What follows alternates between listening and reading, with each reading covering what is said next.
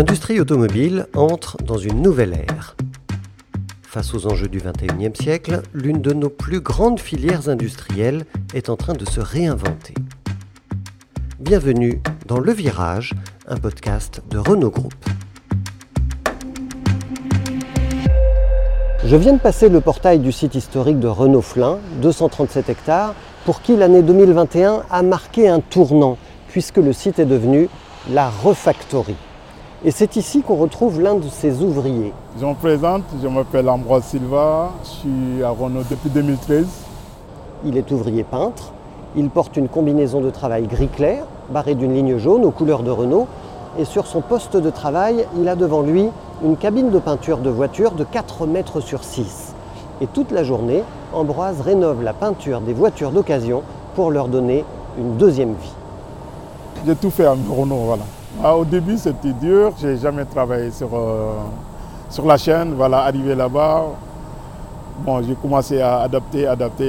J'étais polyvalent, après, par la suite, je suis devenu monteur. Franchement, c'était un métier que j'adorais aussi.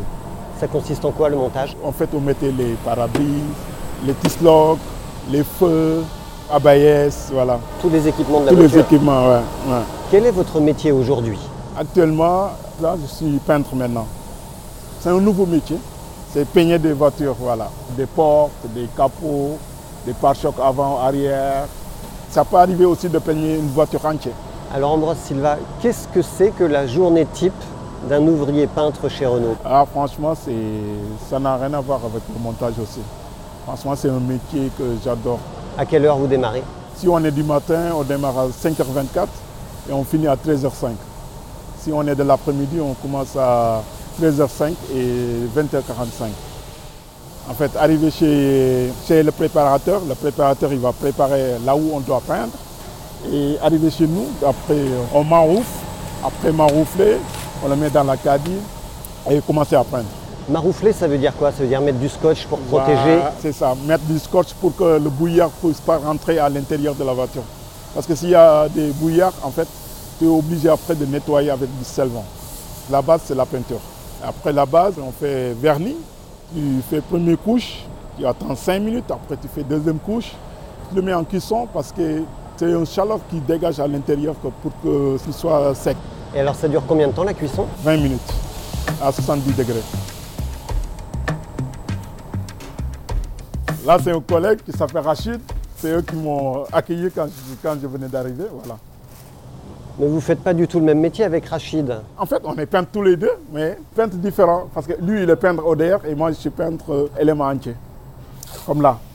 Il y avait un défaut ici et là, il le protège parce qu'eux, ils ont des petits pistolets par rapport à nous, parce que nous, on a des grands pistolets. Parce que nous, on peint des éléments entiers. Voilà, il va peindre ici, et après le vernir. Et après le mettre en cuisson. Pourquoi il y a des couleurs plus difficiles que d'autres? Parce que la couleur grise claire, là, quand on peint, il y a des reflets des fois qui sortent. Des reflets.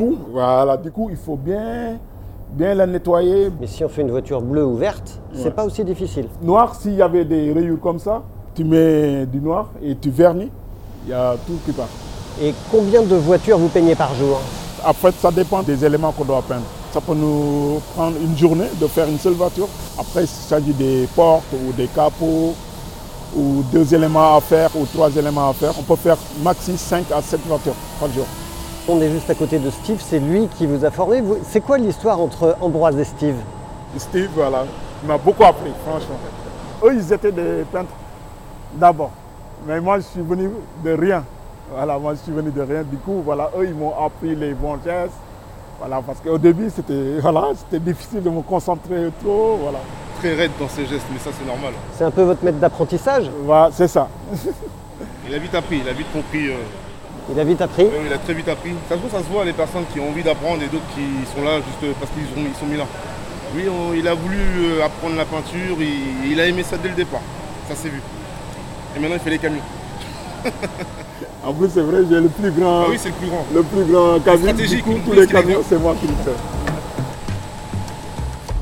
En 2021, vous avez appris que l'usine de Flins allait se transformer pour devenir la Refactory.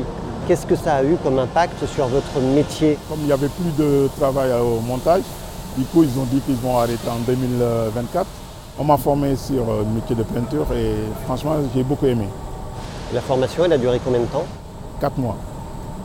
J'étais à la peinture pendant 3 mois, après théorie 1 semaine, après pratique pendant 4 mois. Qu'est-ce qu'il faut apprendre pour devenir peintre? Franchement, les gestes, avoir la patience aussi. Parce que tu risques, quand tu vas trop vite, tu risques de couler. C'est quoi les gestes les plus difficiles? Il faut casser le poignet, surtout. Moi, au début, j'avais un problème sur ça.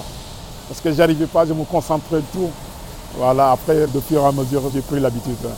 Les gestes, c'est en fait pas ton corps qui va, mais c'est ta main qui va. Voilà, quand tu peins, c'est ta main, c'est comme si tu dansais. Voilà, c'est de l'art, voilà. Et alors maintenant, Ambroise, vous êtes ouvrier peintre à la Refactory. Ouais. Qu'est-ce que ça change dans votre quotidien? Franchement, ça change beaucoup de choses parce que là, j'ai appris un métier. C'est une reconversion professionnelle. C'est ça. Il y a beaucoup d'avenir avec le peinture aussi. Comment est-ce que ça vous permet de vous projeter à l'avenir? Ah, l'avenir, franchement, je compte rester peintre. Franchement, c'est un métier que j'adore.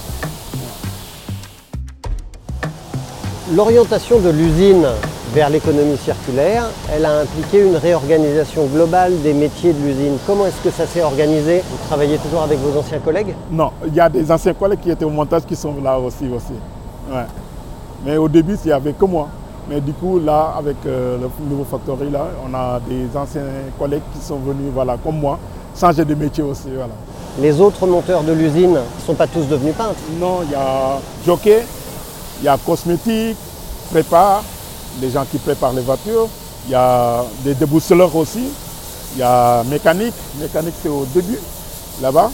Franchement, il y avait beaucoup de métiers. Ouais. C'est un vrai changement de métier profond. Comment est-ce que vous avez été accompagné par Renault Group? Franchement, ils nous ont accompagnés en suivant une formation. Donc, franchement, ça m'a... Franchement, une vraie formation. Global Service Center, c'est là-bas qu'on forme tous les gens. Voilà, il faut que tu pratiques. Et là, franchement, j'ai fait 4 mois là-bas et j'ai bien pratiqué et ça m'a beaucoup aidé aussi. Ça a duré combien de temps? Est-ce que c'était difficile? On a fait 3 semaines là-bas. Première semaine, c'était théorie. Après les deuxième semaine, on a fait pratique. Voilà, là, le poignet, maintenant, ça y est, il est cassé. Aujourd'hui, vous avez un nouveau métier, Ambroise Silva. Comment est-ce que vous percevez ce nouveau métier et comment vous envisagez la suite de votre carrière? La suite de mon carrière, franchement, c'est de rester peintre. C'est un métier que j'adore et avant, pourquoi je ne vais pas faire ça? Ouais. Et comment est-ce que vous regardez aujourd'hui toutes les activités de la Refactory? C'est un changement très profond sur le site de Flins. C'est un vrai changement. Bon, après, c'est de l'avenir aussi. C'est de l'avenir parce que des voitures d'occasion aussi, ça marche super bien. Moi, je préfère acheter une voiture d'occasion comme neuf parce qu'on le refait comme neuf et moins de kilométrage que voilà. Et vous voulez aller dans la Refactory véhicule neuf? Non, là, je reste ici, franchement, j'aime bien.